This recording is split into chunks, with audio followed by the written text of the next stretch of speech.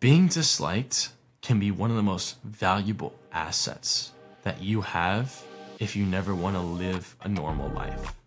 You know that it's time to cut out old friends when all they can do is talk about the past. Thank you for tuning into the Isaac Velez Gonzalez Show. I'm your host, Isaac, bringing you an authentic perspective into the inner workings of the world. Today's message is one you won't want to miss, so let's get straight into today's episode. Welcome back, everybody, to another episode on the Isaac Velez Gonzalez Show. Thank you for tuning in. I appreciate your time. Let's get right into today's episode. Today, we're going to be talking about the value of being disliked. Now, sort of an odd name, maybe a little unconventional, but that's for a specific reason.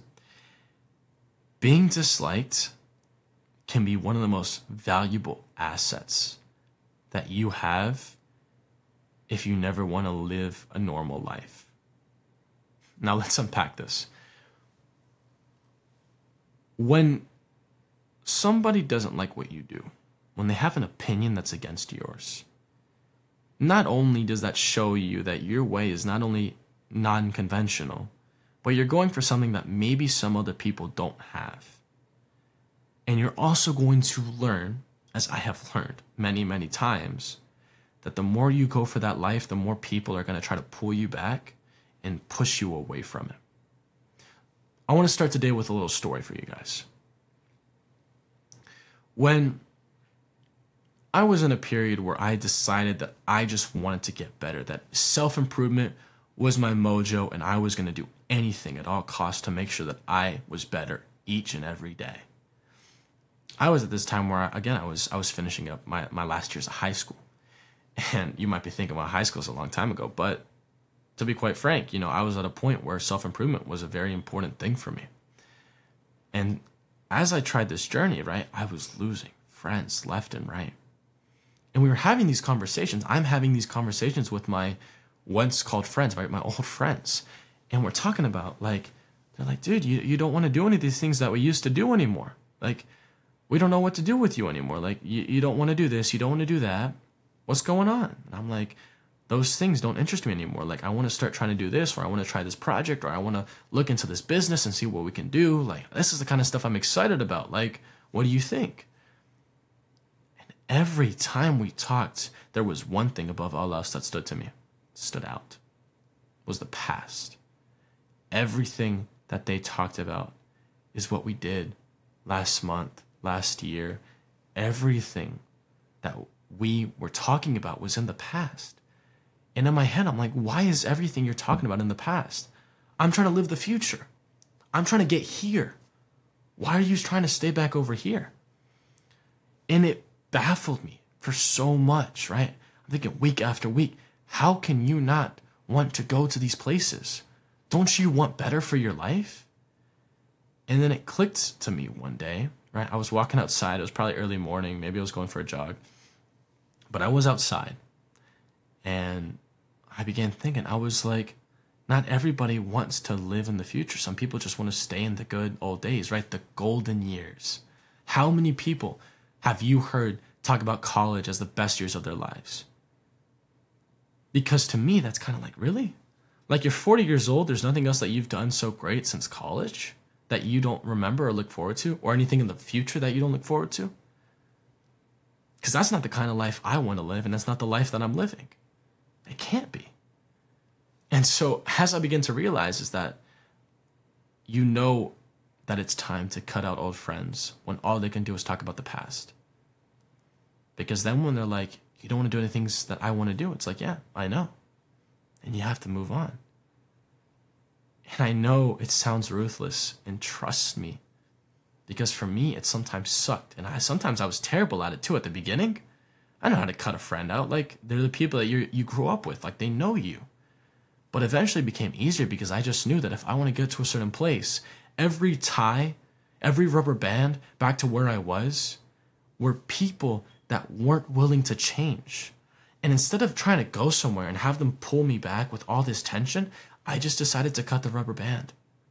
I decided to cut those ties. Why? Because I cannot force anybody to live a life that they don't want to live. I cannot help people that don't want to be helped. It's a sad reality, but it's a reality I accepted because I can't be held back just because they don't want to go to those places with me. It's like what they teach in Lifeguard 101. If you go to save someone and they don't want to be saved, only one person is drowning. And every time someone goes through that class, they're like, wow, like that kind of sounds harsh, but it's the truth. You don't want two people to drown when only one of them has to. So when I look at relationships, right, when I look at this value of being disliked, and you might also be asking, what's this have to do with being disliked? When you choose to ride in your own lane, right, the authentic lane, when I chose to run in my authentic lane, I started to realize, like, hey, the more I want to be who I am, the more people have something to say about it. The more they have an opinion to be like, yo, like, you don't do anything you used to do. Like, you don't talk to us like that anymore. Like, you've changed. I'm like, yeah, I have changed. I'm not the same person. But the one thing that really stuck out to me is how much I liked the feeling.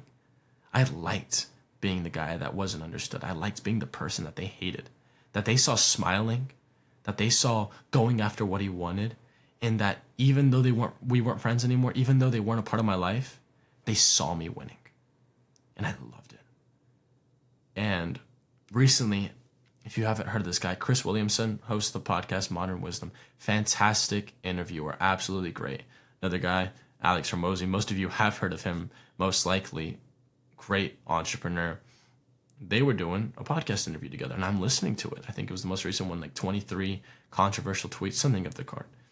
And one of the things they talked about was Hormozi's idea that I think he got from someone else, but he was talking about it, of revenge.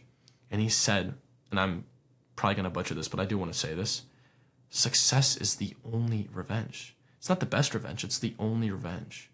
Become so big that you cast such a big shadow that they all fall into irrelevancy, that you don't even think about them. And I got to thinking, I was like, wow, that's great, because one thing that I know for myself is I view it the same way. I know that all I have to do is just continue winning. Because even if that weren't the case, I know that if all I did was try to prove them wrong, I'm not doing it for me. I'm doing it for them. And then when I go to present them, they're going to laugh and they're going to be like, wow, really? You did all that to prove me wrong all this time? And you'll never win that way. I thought about it at times, but I never did it because I understood that. I had to learn about it, sure, but I understood at the end of the day. You got to do it for you. The value of being disliked shows you that authenticity is controversial in and of itself.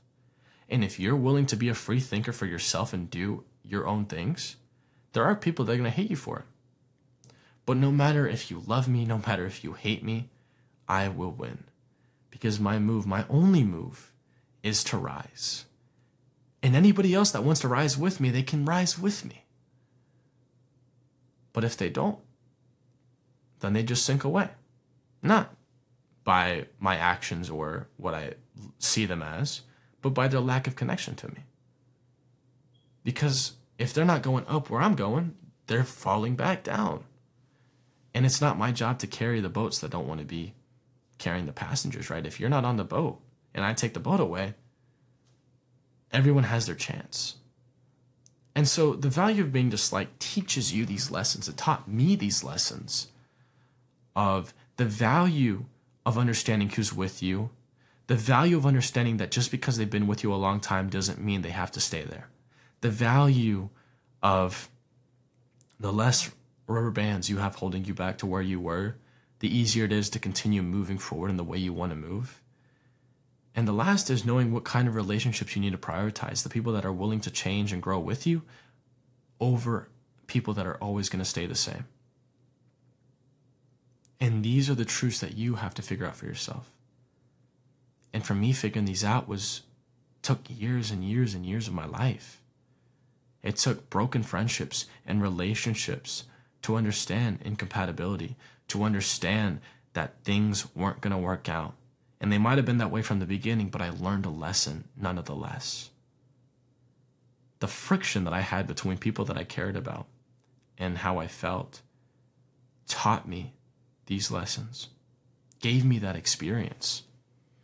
And as I look in this forward lens, I know that the people that I bring into my lives have to meet a certain criteria. Otherwise, they don't come into my lives.